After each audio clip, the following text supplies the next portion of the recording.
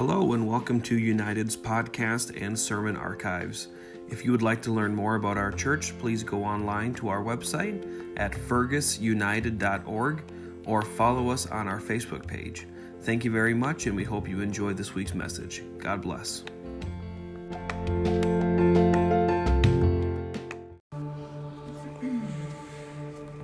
So if you have your Bibles, that's a good thing to do at church. Go to Mark chapter 6, and then also be ready to flip backwards to Matthew chapter number 14.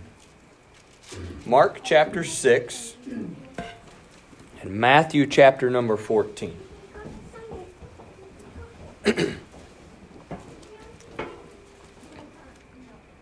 I'm going to preach a message that I've preached before. I don't know that anyone here has heard me preach it before, but this is a message I've probably preached. I know I've preached it twice. I might have preached it 3 times since the Lord gave it to me, and every now and then He brings me back to this and prompts me to preach it again. Mark chapter 6. I'm going to read my passages first, and then I'll give you a title.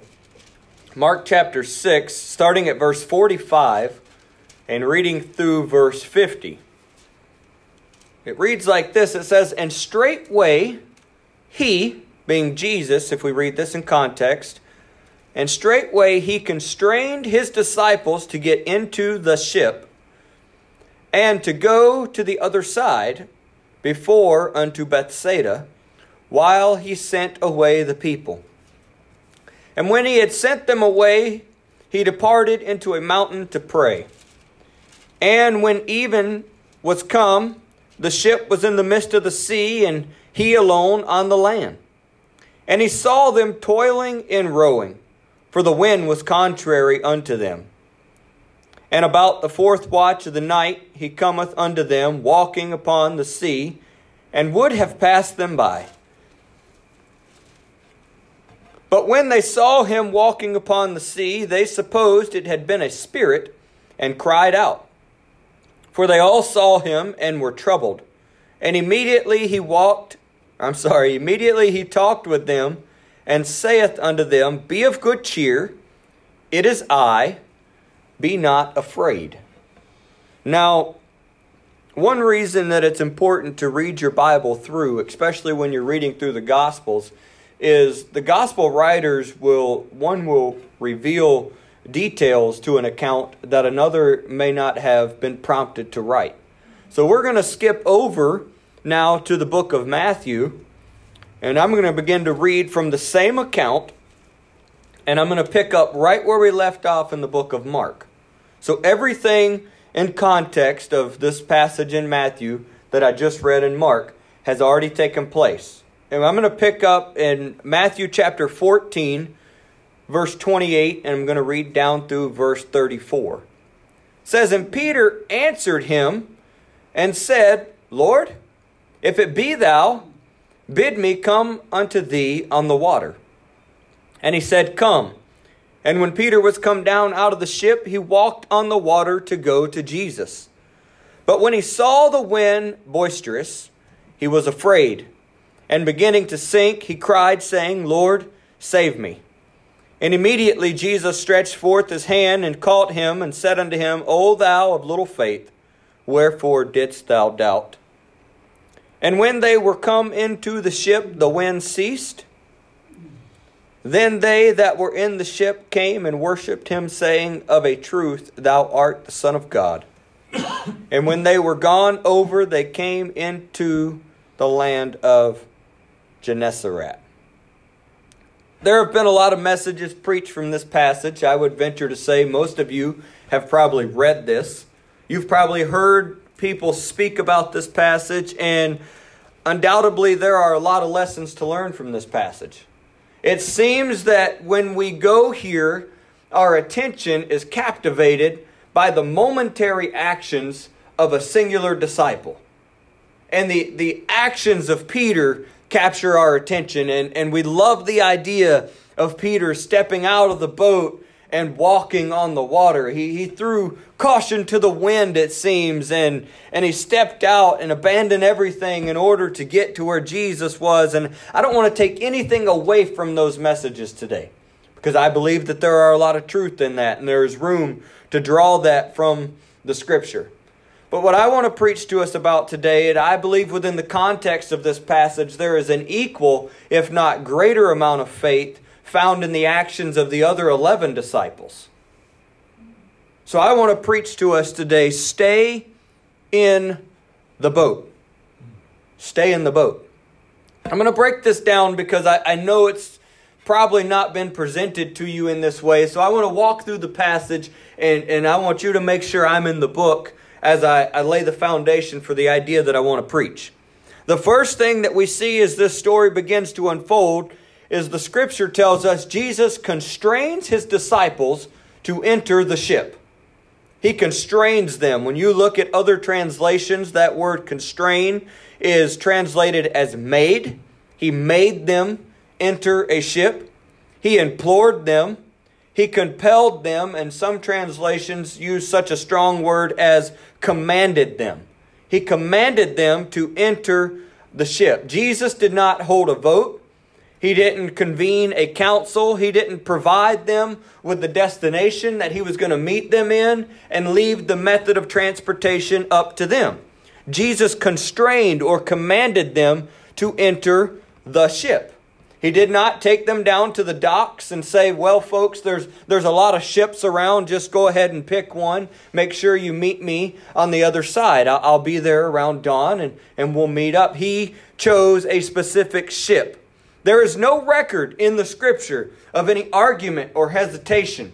There was no reservations about the waveworthiness of the ship that Jesus chose. None of the disciples pulled Him aside and said, well, Lord, I just want to express I'm a little concerned about the ship that you've picked. I don't know if it's going to get us to the other side. I don't know if it can make the journey. None of them had an issue with the ship. It appears that at this point, the disciples felt confident in the vessel that Jesus had selected and that it was adequate enough to withstand the journey ahead. The second thing that we see is that the conditions of the environment that Jesus sent them into became extremely difficult. They were obeying the voice of God, and their conditions, their environment, the world that they soon found themselves in was very contrary to where they were trying to get to. The Bible says that when Jesus stood alone on the shore, He looked out and He found them toiling and rowing. Toiling and rowing. Jesus didn't send them out in a brand new yacht club with a 250 horsepower engine just purring. They start up and they're going from wave top to wave top. That's not what it looked like. They were not trolling through the storm, but they were toiling through the storm. This particular boat that Jesus had selected was only propelled forward by the faithful service of His disciples. The only thing in that boat that had the ability to move it forward in the will of God was the faithful efforts of His disciples. Remember that, because it's going to be important in a little while. Not only were these men physically committed, but they must have been unified in their mindset.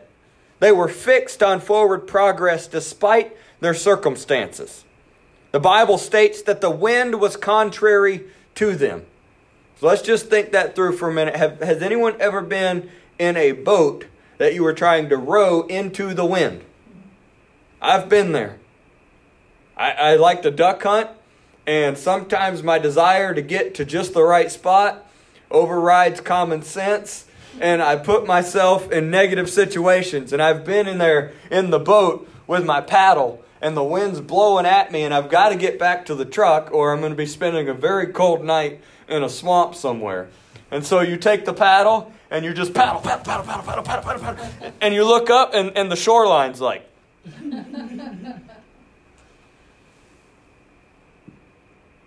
You've paddled about 9,000 times in this time frame, and you're not making a whole lot of progress.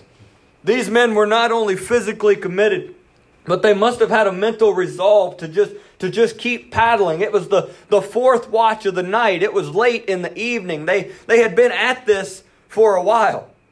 It wasn't a small body of water. It would have been easier to just turn around and row with the wind.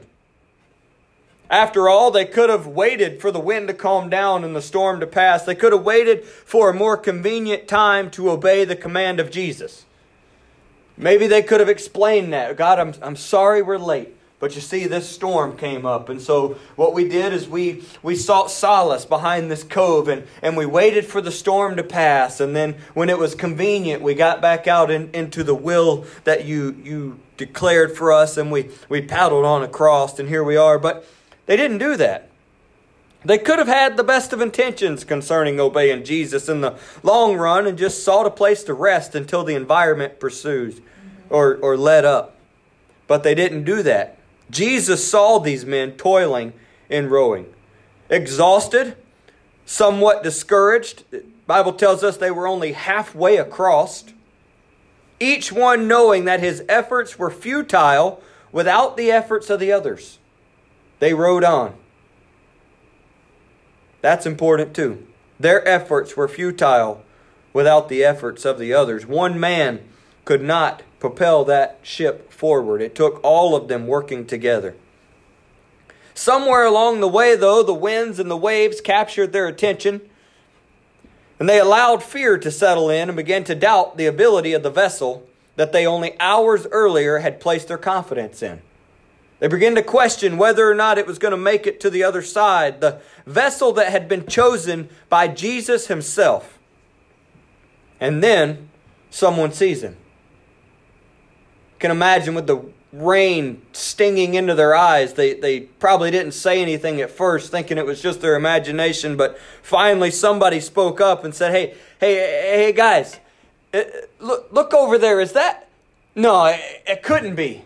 It couldn't be Jesus. That's impossible. If anyone should have known that nothing was impossible, it should have been the men inside of this boat. But yet their fear had so overtaken them that they thought, no, that's impossible. And the fear that they had already given way to began to produce more fear. And they refused to accept the miracle that was literally standing right in front of them. They came to the conclusion that troubled them even more, that the storm had overtaken Jesus himself, and what they were now seeing was a ghost of their deceased master.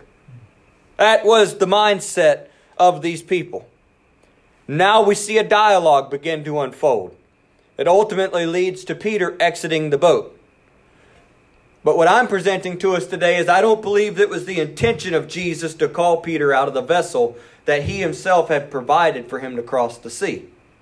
The passage tells us very plainly that Jesus would have passed by. He had no intention of stopping. He was on his way to the other side because that's where he said he was going to meet them. It did not say that he saw them toiling and felt compelled to run to their rescue. The Bible does not tell us that he saw them toiling and was moved on compassion, and so he made his way out to them. He was simply going to where he said he was going to be. And he would have. Would. Let's get language class here. I'm the wrong person to teach that class. But would, okay? That's associated with will. It was his will at the time to pass them by. He was going to walk right by them and go to the other shore that he had commanded them to meet him on. But they seen him and they began to cry out, and the disciples cried out, and it stopped Jesus. And he simply replies to them, "Be of good cheer.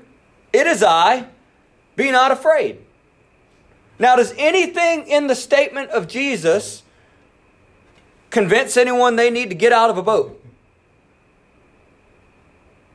He gave no inclination that they should exit the ship. But Peter, who on more than one occasion allows his mouth to get him in trouble, makes a request of the Lord in such a way that it limits how Jesus can answer. God spoke to us last week about making sure that our prayers involve his will. But Peter fails to do that here. What did Jesus just say? He said, He said, be of good cheer. And then he said 3 words. It is I. That's what Jesus said. He said, it is I. And Peter says, let me find it. Peter says, if it's you, tell me to come unto you.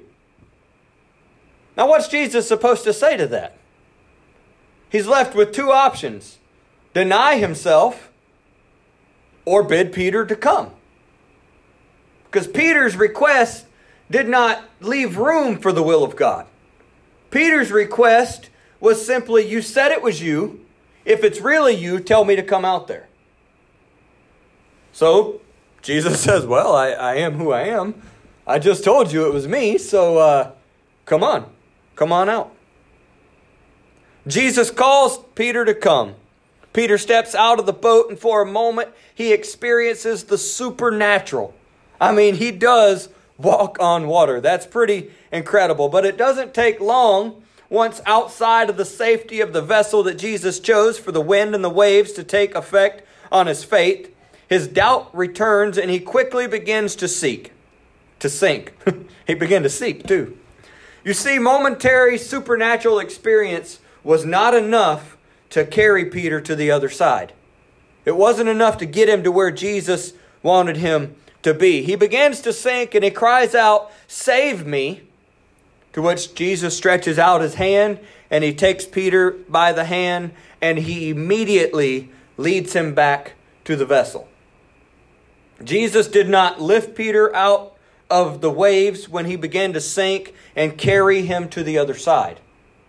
Jesus did not reinvigorate Peter's faith and allow him to march across the rest of the waves and make it to the other side. Jesus didn't allow Peter to hover and float and somehow just like a hoverboard before its time make his way to the other side. No, Jesus took him by the hand and he gently led him back to the very vessel that he put him in the first place. And it was not until Peter was back in the boat that the storm ceased. He put him back in the boat, and it says when they came back into the ship that the wind ceased and the storm went away. And that vessel that Jesus had ordained from the very beginning took them right on across the sea, just like Jesus said it would, and they landed on the other shore. The story comes to a conclusion with both ship and crew reaching its destination. Am I in the book? Amen. Good. Because I've not come to just simply analyze a passage of Scripture, nor have I come to just preach to you about a boat that the disciples once rode in. However, you and I also find ourselves in a similar situation as the disciples in this passage. We all at one time or another, maybe you're there now, maybe you were there 20 years ago. It doesn't really matter the time frame. But we have stood on one sin-sick shore, knowing that we were wrong with God. We were not where we needed to be. And we looked out across a sea, longing to be where He was going to be. And we knew without a shadow of a doubt that we could not swim there ourselves. It was too far. The distance was too great. We had no ability to cross it. And Jesus comes on the scene and He delivers to us. He puts within our path or puts us within a mode of transportation that He has designed to take us from where we were to where we long to be. He did not provide us with a variety of choices. He did not take us to the shore and say, well, one of these days I want to meet you over there, and so I sure hope you figure out a way to get there. He didn't do that. We were dazed. We were discouraged. We didn't know what to do. Jesus came and He led us. He led us to a boat. The boat I'm preaching about today is called the church. Stay in the boat. Stay in the boat. There's no need to get out of the boat. Allow me to clarify what I mean by church. Jesus, he was specific with the ship that He put them in, and He was specific with the church that He's called us to. I'll be plain enough to say if it does not declare that there is one God, it's not a church. I'm sorry. No, actually, I'm not sorry. It's the Word of God. There is one God. Amen. If Amen. somebody stands in a pulpit and declares anything other than that, then the building and the organization and the fellowship around them is not of the church. If they declare that there is salvation through any other means than repentance of one's sins, baptism in the name of Jesus for the remission of those sins, and the infilling of the Holy Ghost evidenced by speaking in other tongues, it is not a church. If they deny the lifestyle of holiness and godly living, it is not a church. There are a lot of good organizations that are doing good things in a sin-sick world, but it does not qualify them to be a church. Jesus chose a specific vessel. It's a specific message. It's not up for debate. There are a lot of people that get along in this journey and then they start looking around and say, well, you know, down the street, there's a better looking vessel. Just down the road, there's something that's more appealing to my eye. It's got a better paint job and a bigger motor. And you know, across town, there's one that the captain preaches a message that's a lot more socially acceptable. And I know of a boat that's just a little bit larger than the one that you're talking about today, but they're not the vessel that God chose. With our introduction to the church, we had no arguments, hesitations, or reservations to the church.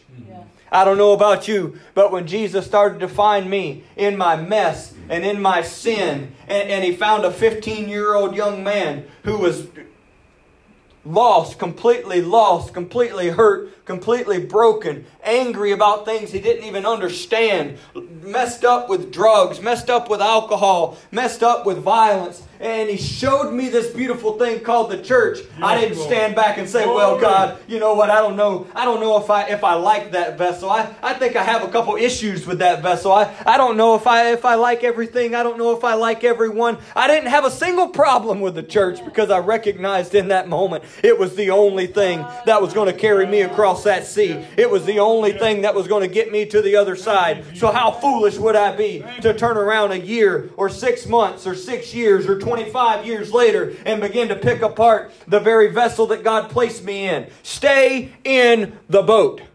Stay in the boat. Stay in the boat. However, not far into the journey, we realized that the waves of life are much larger than we thought. The message portrayed by the media screams against the standards of the boat.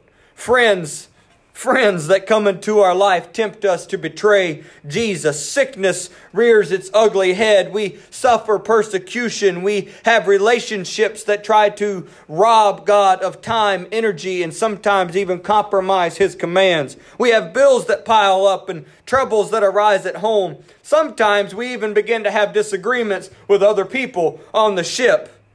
And we start to question, can this boat really withstand these waves? Is the boat really strong enough to make it to the other side? Just like these disciples, we begin to question the wave-worthiness of the vessel God placed us in. Can the church really provide me safe passage through this world? I'm preaching to you today, stay in the boat. Just as the boat that Jesus chose in the passage relied on the faithful efforts of His disciples to move forward, the church is where it is today because of the faithful efforts of those who have gone before us. There have been men and women who were willing to sacrifice, willing to give, willing to lay down parts of their life, and sometimes lay down even their life in order to propel this vessel forward. We talk about making disciples. Well, I want to give you the best way that you can become a disciple today. You need to find yourself a seat in the boat where you've got a good view of an elder, somebody that's been there longer than you. And you need to see what they're doing. They've got their hands on an oar. And you need to grab a hold of that thing. And when they pull, you pull. And when they push, you push. And it's the faithful efforts of the disciples of Jesus that will continue to move the church forward in the midst of the storm we call life. It's the faithful efforts. One person's efforts alone will not do it. I cannot build this church, and nor can you. I cannot move this church forward in the will of God, and nor can you. But we can move this church forward in the will of God. Amen. Working together, faithful effort, one eye locked on another. We've got enough contempt and disrespect in this world to create its own sea. What we need is respect and admiration for those that have gone before us and paved a path. The Scripture tells us to remove not the landmarks, things that were set in place by elders. There's a reason they're there. There's a purpose for what has been put in place. I'm not going to stay here too long, but I will revisit it because it's in the context. We have to watch what we pray. Peter's prayer excluded the will of God. His request was based on fear and not faith. I realize that's kind of contrary to the way that this is preached many times. But Peter's request was not based on faith. Peter's request was based on the fact that he was scared to death. And he didn't trust the vessel. And he didn't know how it was going to work. Can I tell somebody it is irrational to abandon a ship for fear of drowning? Amen. Peter thought, oh no, the ship's going to sink and we're all going to die. I got to get out of here. Where are you going to go? You're surrounded by water. You're scared of drowning and you want to leave the only thing keeping you afloat. Say, oh, that's so stupid. Come on, Peter. And yet we come through trials in life and we start to struggle and we start to have hardships and things come up and our faith is shaken a little bit and we start thinking, I'm just going to leave the church. I don't know if the church is going. I got some issues with the church. The church is rubbing me the wrong way right now. So-and-so really ticked me off. Can you believe that was preached or that was taught? I don't like the way that came across. And so, you know what? I don't know if I'm confident that it can take me to the other side. I'm just going to get out now. And it's like stepping out of a ship for fear of drowning and plummeting yourself into the water. Stay in the boat. Abandoning ship simply seals your fate. You will not make it to heaven outside of the church. That's another strong statement, but I'll make it again. You're not going to make it to heaven outside of the church. Amen. Jesus is coming back for the church. Hallelujah. We have this all the way back in the Old Testament. No one made it save 8 souls who were smart enough to get in the boat. Noah and his family had to be in the boat. At any point in time, if one of those individuals would have said, you know what, I'm sick and tired of being in the boat. These animals stink. My family's driving me up the wall. I can't take it anymore. I'm climbing out that window and I'm getting out of the boat. Their fate would have been sealed. You've got to stay in the boat. You find yourself outside of the ship, there's good news. All it took was Peter's cry for salvation and a willingness to re-enter the ship for him to be saved. When he found himself outside of that vessel that God had created, outside of the boat that the Lord had put him in, the very thing that was going to take him to the other side, he steps out and he realizes, uh-oh. And he begins to sink and he cries out to God, and God just very quickly comes right to where he's at and takes him by the hand in such a gentle way. But he does not condone his exit of the ship. He gently takes him by the hand in the middle of his mess, in the middle of his sin, in the middle of his foolish decision to paint God into a corner and say that it was God's fault he was out there. The Lord meets him there and he says, let's go back to the ship. Peter, remember I gave you something.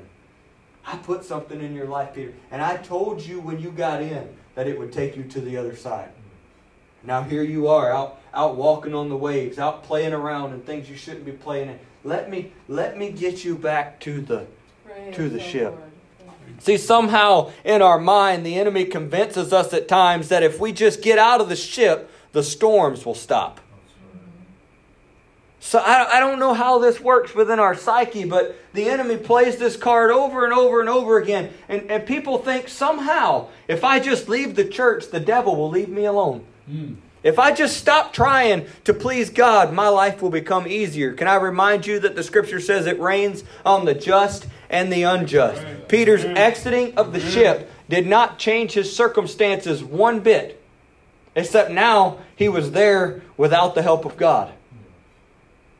You leaving the church, you backsliding, you letting up on commitment, you going the opposite direction is not going to make your life better.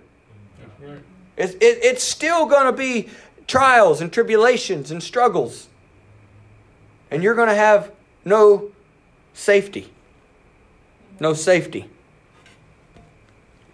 It was not until they made it back into the vessel that things began to calm down in Peter's life.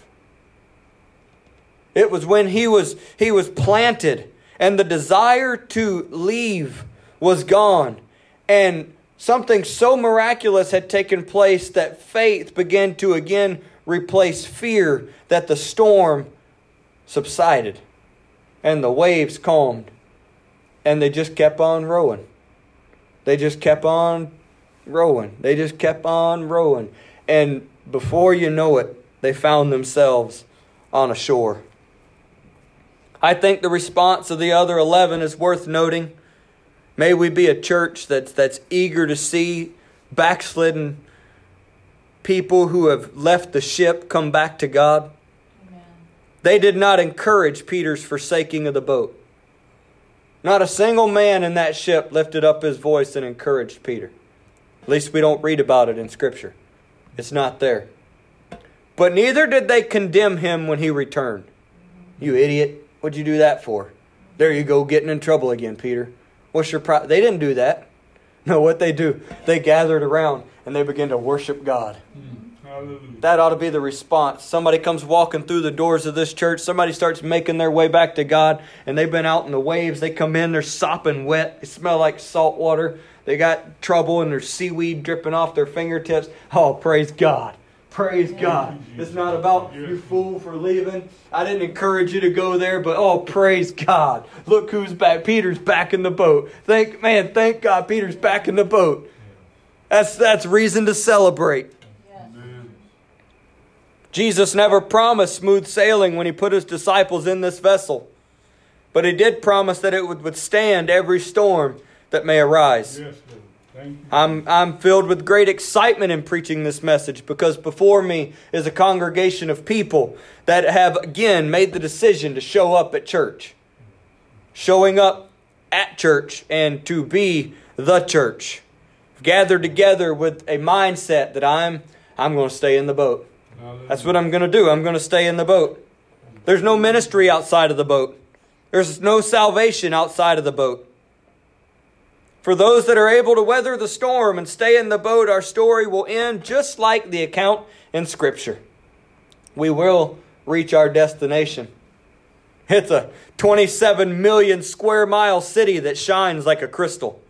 It's square in design with a great wall and 3 gates on every side. The gates are made of single pearls and the walls made of jasper.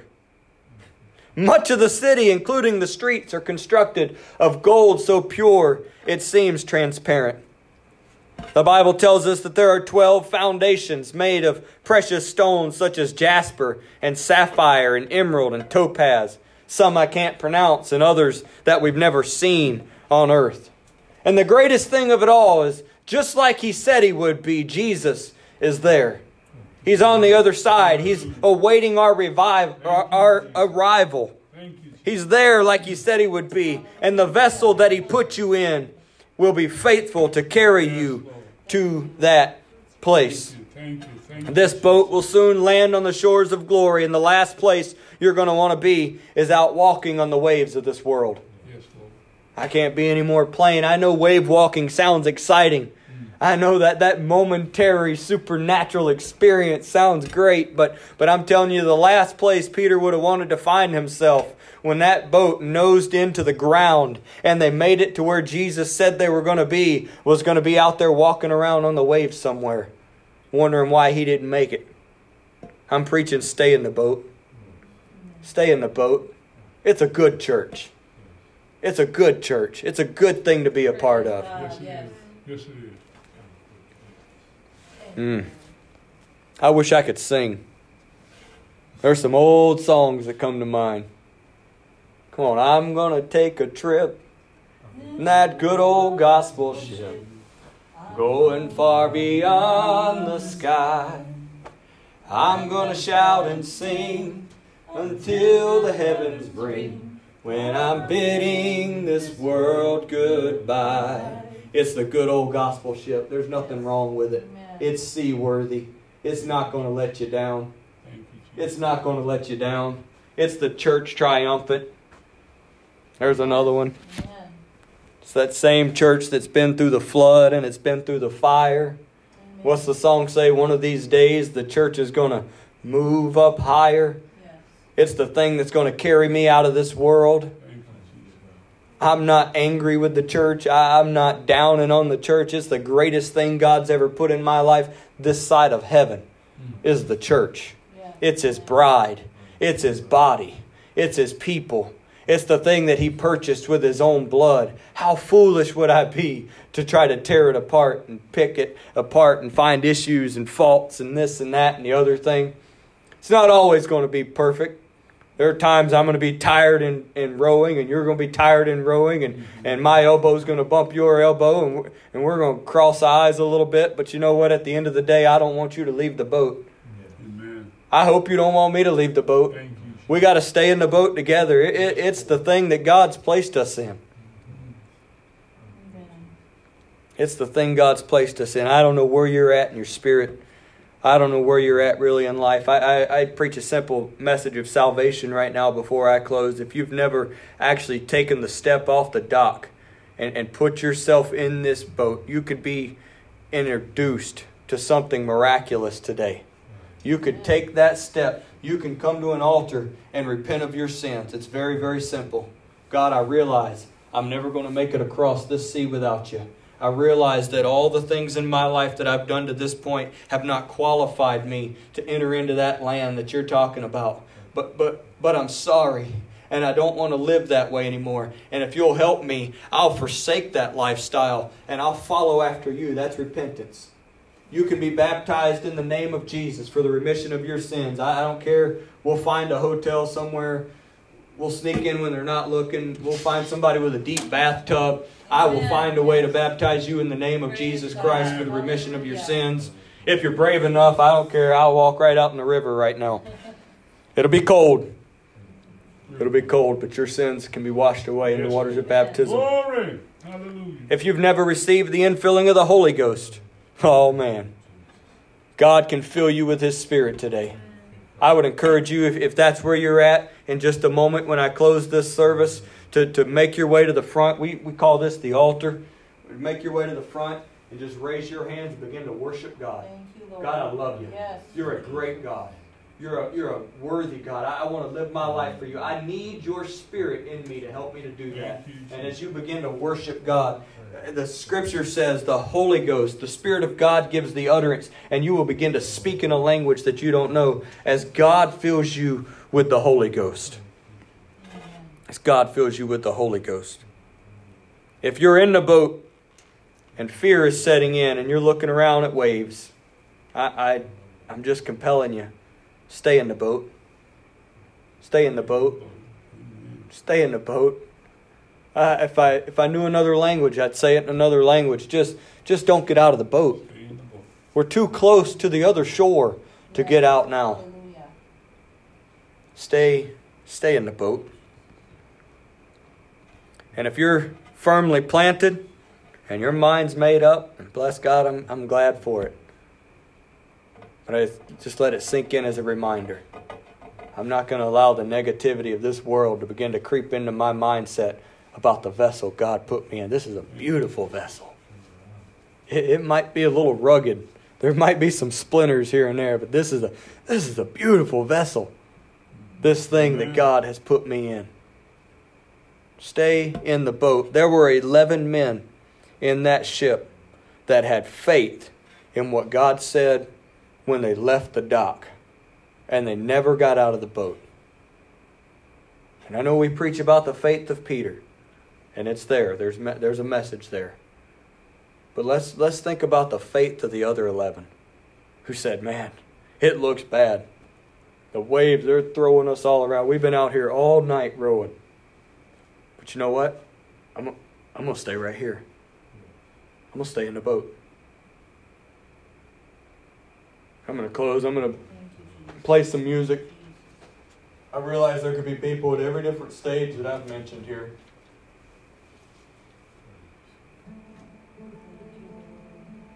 I'd encourage you to pray a prayer of declaration before you leave here. Establish some things in your spirit. I'm not getting out. I'm not getting out. I'm not leaving. I'm going to stay in the boat.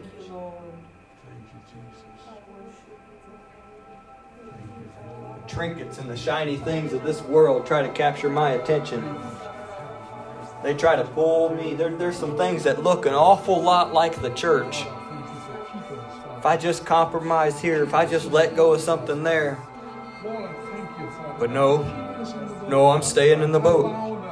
I'm not getting out. Jesus said to stay in this boat. They continued steadfastly in the apostles' doctrine. That's what I'm going to do. I'm not getting out.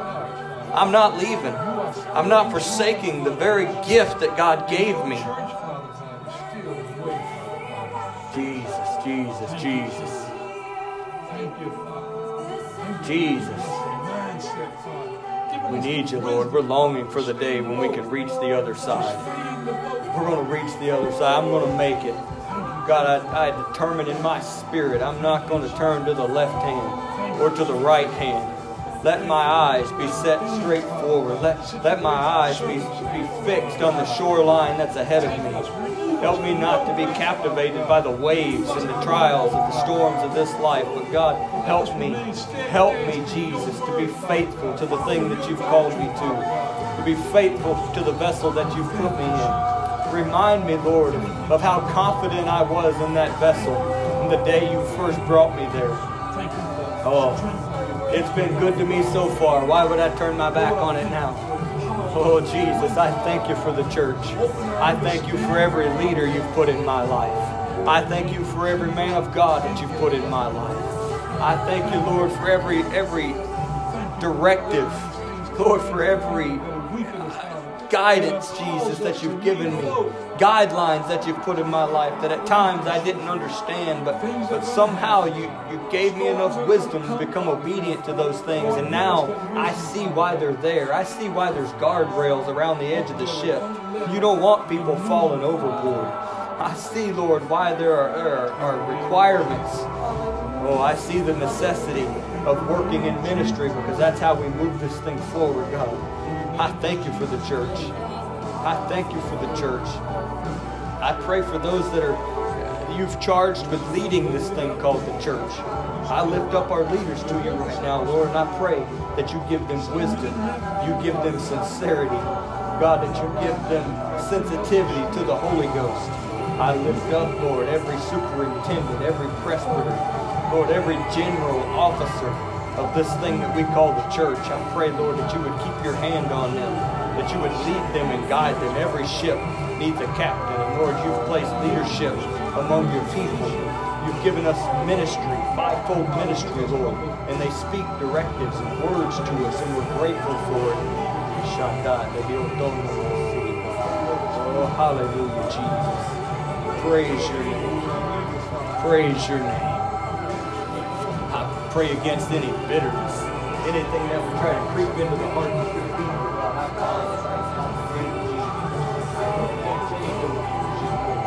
Anything that would try to settle on the road, destroy on us, you would break it apart, tear it asunder right now. Anything that would try to take place between one human and another human that would drive one or the other, or God forbid both, out of the boat, Lord. Let there be unity within this vessel. Let there be cohesion within this vessel, Lord. Teach us to know the unity, what most effective when we're working hand in hand and we're pulling in the same direction. Propel us forward into revival, Lord. Let it be the byproduct of unified vision. Oh, yes, Jesus. Yes, Jesus. Praise you, Lord. I know I need it. I need it.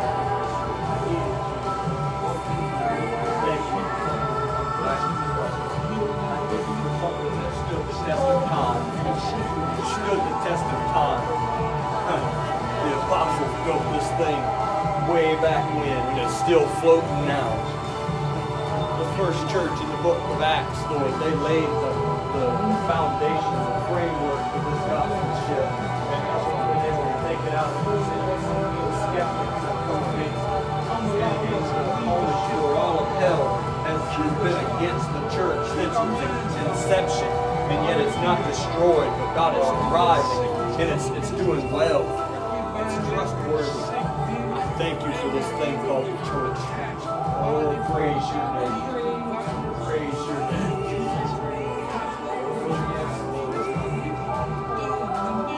Let us have the mindset, Lord, to really pull others into this vessel. Pull others into this vessel, Lord. Thank you for listening to our podcast this week. We hope you enjoyed this message. Remember, if you'd like to find out more information about our church or to contact us, please go online to fergusunited.org. And also don't forget to subscribe to our podcast on your favorite podcast app. That way you will be automatically notified of our new episodes. Thank you very much, and we hope you have a great week. God bless you.